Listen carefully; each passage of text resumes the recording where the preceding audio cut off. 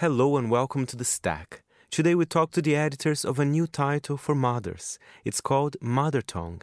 All I can say is that it's certainly not your usual title aimed at mothers and kids. It's fun, daring, I like it. Also on the show, Monocle's Toronto bureau chief, Thomas Lewis, spoke to one of the most celebrated news anchors in Canada, Lisa Laflamme. Enjoy the show.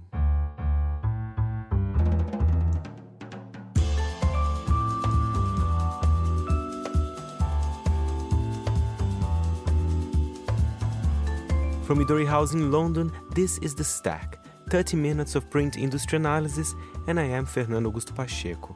Next here on The Stack, we head to Canada, where in a few weeks' time, the news anchor Lisa Laflamme will mark a decade since she became the first woman to become the full-time host of a nightly national news broadcast.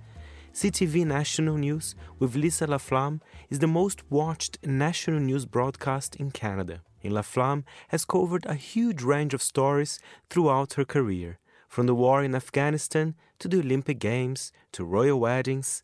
Monocle's bureau chief in Toronto, Thomas Lewis, spoke to her recently on how the role of the national news anchor has changed during her long career. Tonight, the climate catastrophe happening in real time. A blistering new assessment about the state of the planet.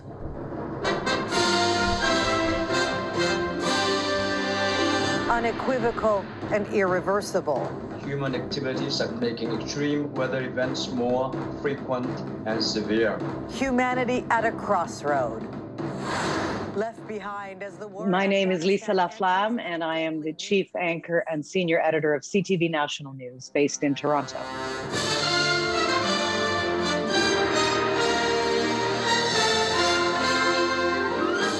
CTV National News with Lisa Laflamme. Good evening. We begin with breaking news tonight out of China, where it's already Tuesday morning. A verdict has just been handed down for a Canadian facing the death penalty. Robert Schellenberg is one of several high-profile cases. Of course, there are also the two Michaels, straining the already frayed relationship between Ottawa and Beijing. Well, I've been a journalist for 34 years, and I started in radio and eventually into television. And for 20 years, I was sort of a national affairs correspondent in Canada and a foreign correspondent from, covering war zones for many years and everything from war zones to royal weddings, actually. And then 10 years ago, this Labor Day, it will be 10 years that I assumed the role as the chief anchor. And I took over from a man who'd been in the job for over 40 years. So it was quite an overwhelming change. Another entry in the history on COVID tonight. Canada is now officially welcoming fully vaccinated Americans in for non-essential visits for the first time since March 2020. The move, though, coincides with the sharp climb in COVID cases in the U.S., once again averaging more than 111,000 daily new infections. And look at Houston again, overflow tents to accommodate inundated hospitals. CTV's Vanessa Lee on the reopening reality. I had loved my reporting life. So this has been a perfect hybrid job really for me because I'm still on the road. Obviously, the pandemic has changed everything. But really, as an anchor, I'm still doing my reporting. We take the show on the road for every major story. And so it's been a fascinating treadmill to be on, shall we say, because the news cycle has never been more rapid, I would say, than it is these last many years. It just feels like you turn around and there's another major story to tackle. And it's been great, though. Obviously, I feel very privileged in this role that I have. And you describe, Lisa, this melding of your reporting work and the work of presenting the news. How important is that to you, that you are still effectively a reporter at heart, as well as being the figure behind the news desk? Well, they're so intertwined. I couldn't even separate one from the other.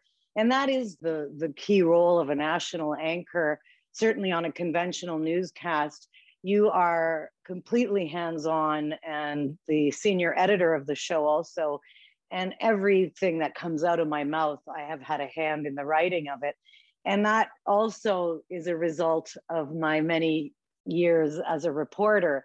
I know what I mean. I know how I can best express something. And the viewer sees the very last thing I do in the day, which is present the newscast. But all the work that goes into it all day long from first thing in the morning is the part nobody sees, sort of the dissecting of the news stories and the putting it in context and then presenting it. I find that I love this job also because I can tackle sort of the 12 top stories of the day. I mean, on average, we put about 20 stories in the show. And, you know, it's just, you're always trying to put it in context, help the viewer, put yourself in the mind of the viewer. How are they interpreting this? How can we make it more digestible? Because these issues are so complex. And in television news, you really have to learn how to write tight. We don't have the luxury of, 1,000-word columns or articles. So it's a totally different skill, actually. Because I was so mobile for so long, it was obvious in the very beginning that I wasn't going to be very satisfied to just be covering something from afar. So from day one, as I said before, we take the show on the road. And we can do that now with the technology with, I would say, 4 people. We can do a whole newscast from anywhere. I've done it from Erbil, Iraq. I mean, it's unbelievable. Now we were only 2 people.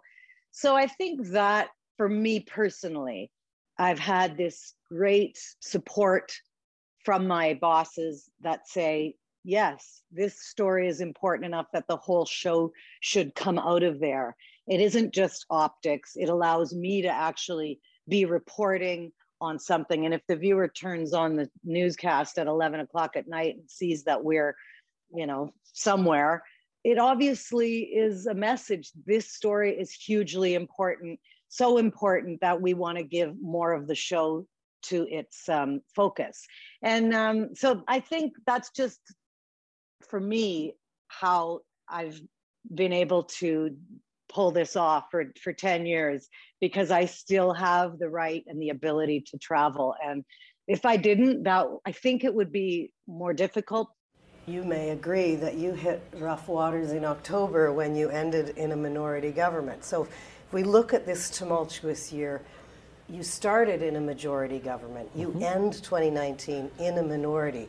Give me your perspective on where you personally think you went off track with Canadians who view you so differently today than they did when this year started. I think in the conversations I've had with people during the election and since the election, they still very much want the same things. They want to see a government that has their backs. They want to see a government that's fighting climate change. They want to see a government that's keeping people safe and strengthening gun control, which are all things that we're going to be doing. And yes, the minority context means we have to do it with more collaboration with other parties. We have to look to the provinces to make sure we're moving forward in the right way.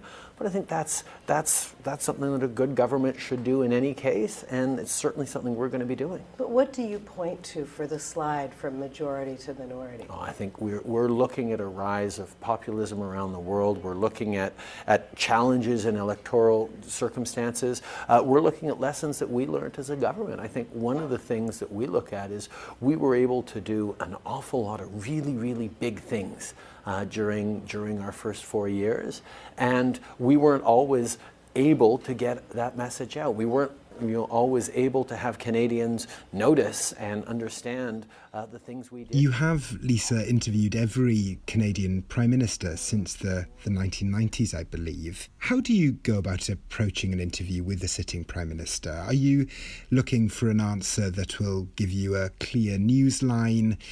Or are you looking to shape the conversation that might be a little longer lasting, more universal in its way? Well, obviously, I'd love a little breaking news in there. I mean, if you can get the Prime Minister to flip-flop on something or give you something that you didn't already know, it is a challenge interviewing a prime minister because they're masters at the talking points. And the goal for me is to try to crack that and get below it. And I say below it intentionally because there's so much we are not allowed to know. It is the instinct of the politician to tell us like just the veneer of something. And I do a massive amount of research, I have to say. I also do a role play with my producer where, you know, I'll be the prime minister. Here's how he's going to answer this. Let's go at it this way, and maybe we can get more. So it is a big deal.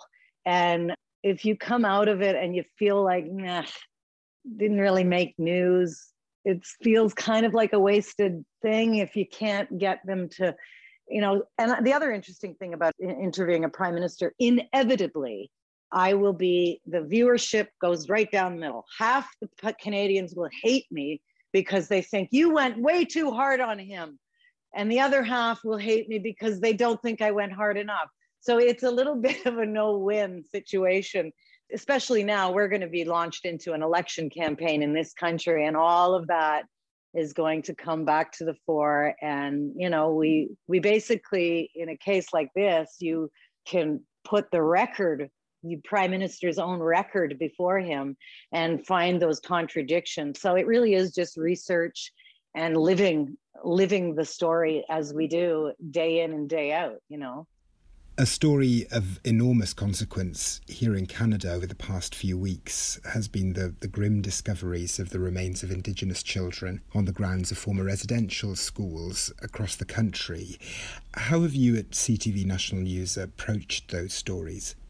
What is very profound in my mind right now is one of our Indigenous reporters, Creason Ajgute, and that is his home nation, First Nation, Cowessess, where they've just found the remains of 750 bodies. And it's been incredibly profound for me to be able to ask a colleague.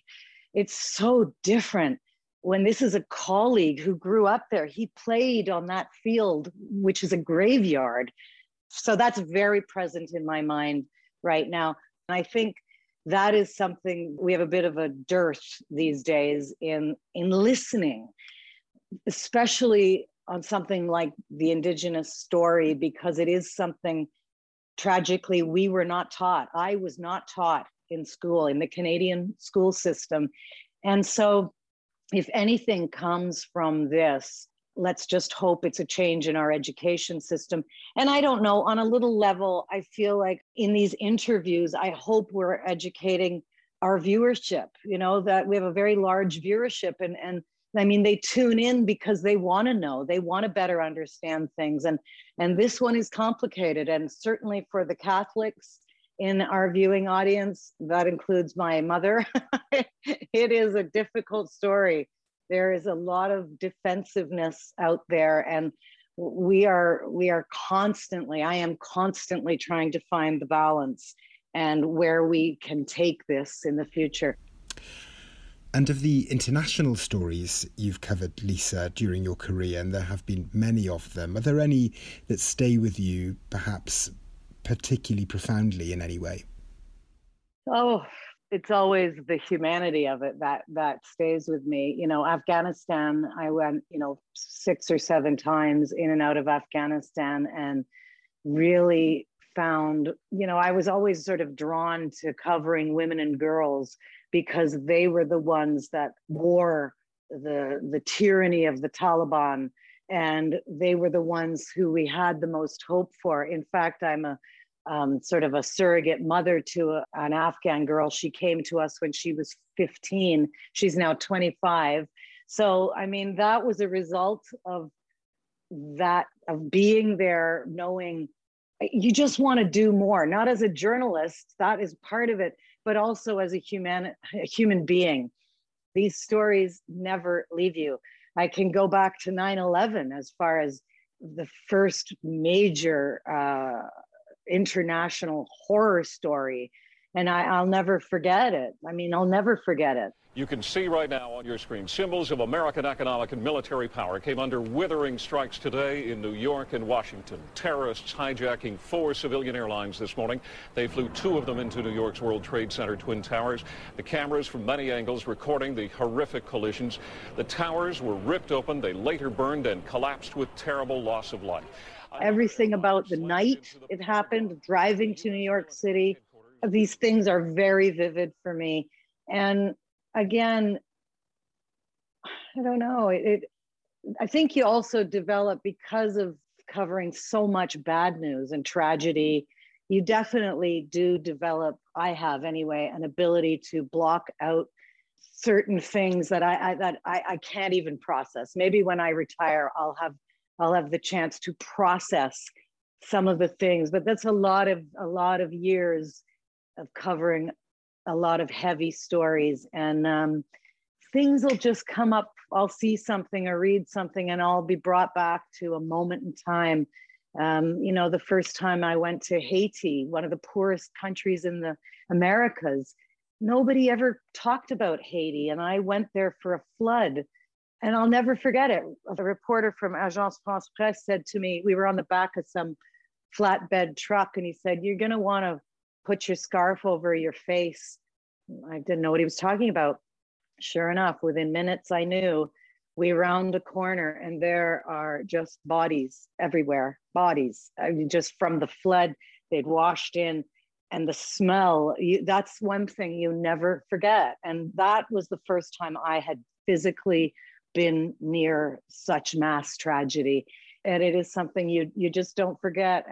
Over time, it never changes in your brain, And the conversations around diversity have been happening in a pretty acute way here in Canada, as they have in other parts of the world over the past year or so. And that conversation has focused in some part on newsrooms in Canada. What is the tone of that conversation, particularly from your vantage point, Lisa? It was interesting being the first female Monday to Friday anchor in this country. And that felt like something at the time. And just being when I was a young reporter in a male newsroom, I remember that very vividly, what that was like. So I do try to sort of, how can I explain this?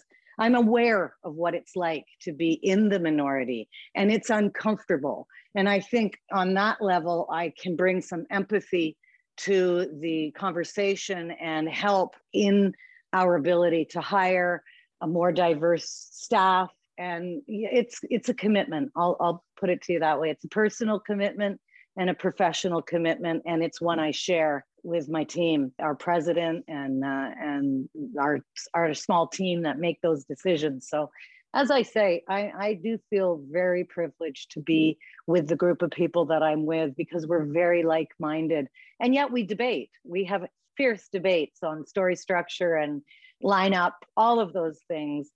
But on the fundamental issues, we are very like-minded, and that makes a huge difference.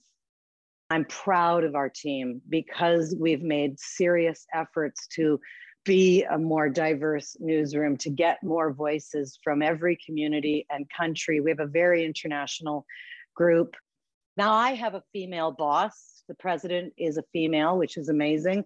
My senior editor and executive producer is a female, but there's a lot more that has to change. And I hope for my nieces, and young women today, that one day they're going to see a complete mosaic in their newsrooms. And we are getting there. Let's put it that way. And how pervasive would you say is the spread of misinformation online in Canada at the moment? And does that cast a programme like yours, a long-running traditional news format, in a particularly potent way right now in the light of slogans such as fake news, for example? I would say that combating misinformation and fake news has jumped to the top of one of my roles, because it's costing lives. Let's face it. If you take today, for example, people who are spinning myths about the vaccine. That is costing people lives. And on so many levels, there are nights I actually say, okay, well, today we've got to debunk 4 myths here and just come at it and tell the truth on the facts. So that's a huge issue today. And social media, for all the good that it can do, can be deadly. And it spreads, what's the old expression? It spreads a lie faster than you can tie your shoes or whatever. So that's a major problem. It's a major problem. I think one of the reasons our viewership is still so strong is in a way because of the rise of social media. I think people are so inundated with various platforms, they don't know what to believe and what not to believe, so that a trusted newscast of all these years, CTV National News has been on the air over 50 years. I think that actually matters more now than ever, because that's all we have is trust. The viewer has to trust me to have deciphered fact from fiction and be presenting the truth. So that's a huge issue. And I really am always on a campaign against misinformation, and also I feel like media literacy is as important as math. I say it all the time, and I'm a broken record on it, but it is a fact. If we don't start teaching our young people how to choose their sources or consider their sources, we're going down the wrong direction here. We do not pay enough attention. Again, it comes back to education in how to decipher fact from fiction. And social media, as I said, is just capitalizing on that level, and it's dangerous. It's particularly powerful to receive a Lifetime Achievement Award during this time of pandemic. To be honest, sometimes it feels like a lifetime that we've been covering it. It's really proven, though, more than ever, the critically important role of good journalism, national and especially local, so people know the truth about what's happening from both a health and economic perspective. I thank you so much for this Lifetime Achievement Award.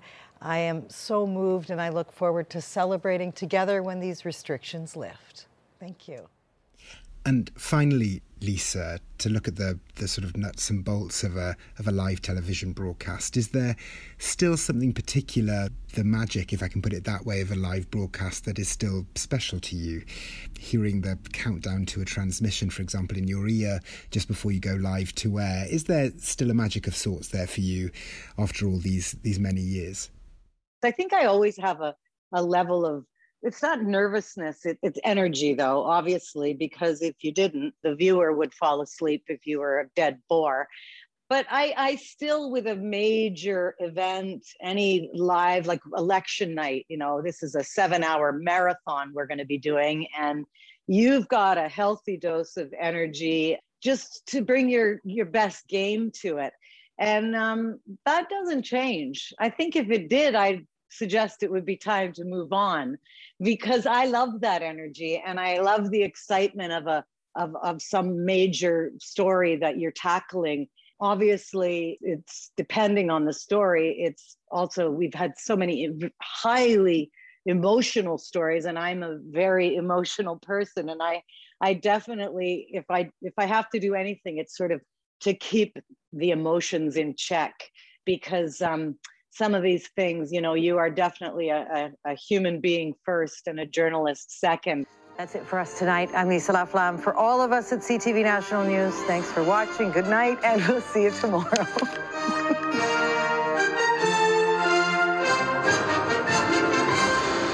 Lisa Laflamme there, chief anchor at Canada's CTV News Network, speaking to our bureau chief in Toronto, Thomas Lewis.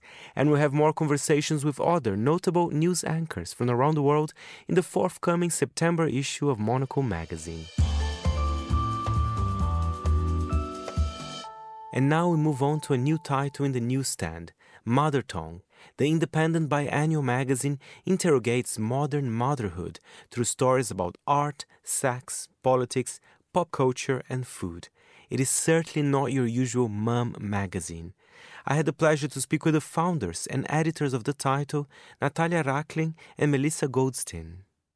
In a nutshell, I mean, Mother Tongue is a new biannual print magazine, and we've sort of framed it as an interrogation of modern motherhood, as told through stories about art and sex and politics, pop culture and food. And I think what's sort of important to say is that it's not a magazine about children or how to parent them. It's really a magazine about women who happen to be mothers amongst many other roles, and sharing their stories across age, across circumstance, across location, and providing a more nuanced, more inclusive, more diverse perspective on what it means to be a mom in the modern world. And Melissa, perhaps also a less judgmental way of looking at motherhood, right? Because I feel some kind of mums websites or everything, there's so many rules. You have to do this, you can't do that. And do you know what I mean? I think that's definitely a different angle you guys took.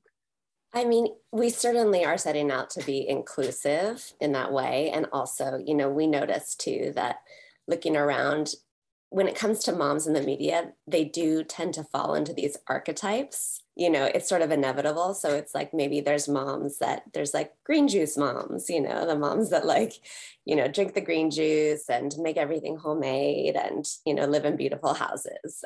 And then there's like the moms that drink wine all day, you know, so it's like, certainly that's not like a real thing. Obviously, we all know that that's not real. But I guess, you know, Natalia and I really set out to kind of, show the nuance, show the real people side of things, and also talk about moms, like Natalia said, in light of who they are as people versus just, you know, what they do in terms of parenting. And how did you two meet? You know, because clearly you both have the idea for the project, but I'm curious, you've both met in London, right? We were both living in London a little more than 10 years ago, actually. And we crossed paths briefly. We were both working for the video storytelling platform Nowness as editors. And then we sort of went our separate ways. And we haven't seen each other physically in 10 years. We've made this entire magazine remotely across Zoom, across email, et cetera. You know, and we actually reconnected sort of during the early days of the pandemic. We both have 2 young children, similar ages. And that sort of was the reconnection, and also where this conversation for the magazine began, because we sort of found ourselves in this completely new situation, as so many mothers across America and the world did, where we were more or less, you know, overnight full-time moms, full-time teachers, and so much more. And yeah, so that's sort of, you know, that was sort of the starting point. And I guess it's somewhat ironic that we met at a very digital platform, and here we are 10 years later making a print magazine. And of course, I need to ask this because we have a lot of international listeners. I mean, if they are interested indeed in buy a copy of Mother Tongue, which I think it looks great, even the cover image, it's so cool. I wonder if you can describe a little bit that Melissa. Yes, absolutely. So the cover story is with a fantastic artist. Her name is Lena Simelu. And actually, she's from London too. Now that we're talking about it, I'm thinking, God, we have so many sort of British connections. But she is a fashion designer turned artist. She now lives in Los Angeles. And right now she is working in ceramics, and she makes these sort of incredible vessels, one of which is on the cover. And we just found that her work really kind of encapsulated the way that we were feeling. Like there's something about it that's quite visceral, the sort of expressions of these vessels that she makes. She's referencing African fang masks because she's biracial. Her mother is Cameroonian and her father is Italian, I believe. But anyways, Lena really summed up for us a lot of things that we were trying to communicate, you know. And so, yeah, that picture of her kind of holding her work in front of her face in the midst of this kind of domestic scene really felt like a great sort of jumping off point visually for us. Oh, I should also mention that the cover was photographed by a fantastic photographer. Her name is Magdalena Lozinska. Oh, I liked many stories of the magazine. And I think one of the highlights for me, Natalia, for example, I love the story, Is America Afraid of Aging Women? You know, so again, I was surprised, I have to say, because when you sent me the email before, I had a look at the magazine and say, oh, interesting, how is it going to be? But I'm not a father, I'm not a mother, I'm not a parent, but I was also very interested in the stories. I think it can speak to many people, the title. I think that's really a premise of the magazine, you know, as two journalists, you know, if these stories don't hold their own, you know, not just for an audience of mothers, you know, then we've then we haven't, you know, that we failed as storytellers then. And, you know, we have received that very gracious compliment, you know, from some of our customers who have bought the magazine. And then we've had notes from a husband who said, well, I picked this up, you know, sort of just curious. And actually, I thought it was really interesting. And I think, you know, that's also sort of in the visual language of the magazine. You know, you don't pick it up and sort of think right away, oh, this is for moms, this is about moms.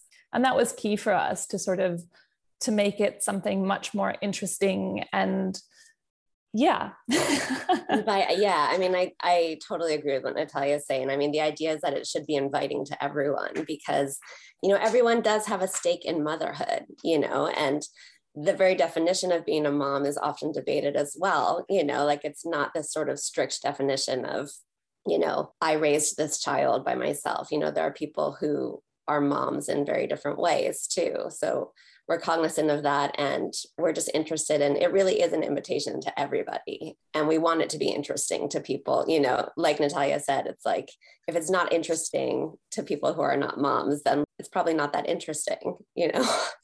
And who had the idea for the amazing title? Because I have a thing for magazines. Sometimes they're amazing magazines, but the title's a bit difficult, but I think Mother Tongue is so good. I mean, I'm very curious who actually had the idea. We went back, I think it was very much like a joint thing, right? Like we went back and forth on a lot of titles and we kind of talk about it in the editor's letter. There was like a long list of titles that like for the day were, you know, we thought were genius. And then kind of in the light, you know, in the cold light of morning, we kind of thought, okay, no, that's a terrible idea. But yeah, I don't know. It was sort of a moment of, I can't even think who, a lot of this magazine has been that way where we can't even identify who it originated with. It's been such a sort of partnership and collaboration where we've kind of shared this brain. And so, yeah, I don't know that like, yeah, it was one of us. I think, as Melissa said, there were a lot of false starts on the title and there were some really horrible ideas in hindsight. But, you know, what stuck, of course, with us, with Mother Tongue, was that we were sort of trying to present this idea, you know, can we talk about motherhood in a way that doesn't feel absolute? Can it be, you know, beyond just, you know, this sort of role that we're boxed into? Can we sort of, you know, zoom out and make it a lens, a conversation point? And of course, that was sort of, can it be a common language? And, you know, so it all hung together in the end in that way, but it did take a bit of time to get there. I mean, I think we both liked that the sound of it didn't sound sort of sweet and easy. And, you know, it sounded a little bit badass, which we really liked, which some people have not liked, you know, but it's funny. We've gotten a lot of great feedback. And then for some people who have an idea of what they're looking for, it's sort of a good edit. Like if you don't like the title, maybe the magazine isn't quite for you. That was Natalia Rachlin there and Melissa Goldstein from Mother Tongue. Issue 1 is out now. Well, that's it for this week's show. My thanks to our editor, Nora Hall. And if you have any comments or queries, feel free to write to me, Fernando, at fp@monaco.com. And remember, we're back next Saturday at the same time. Meanwhile, you can always listen to the show again or subscribe to it at monaco.com, Apple Podcasts, or Spotify. And before we go, a little song for you. Amanda Lear with Mother, Look What They've Done to Me. You've been listening to The Stack. I'm Fernando Augusto Pacheco. Until next time, it's goodbye from me.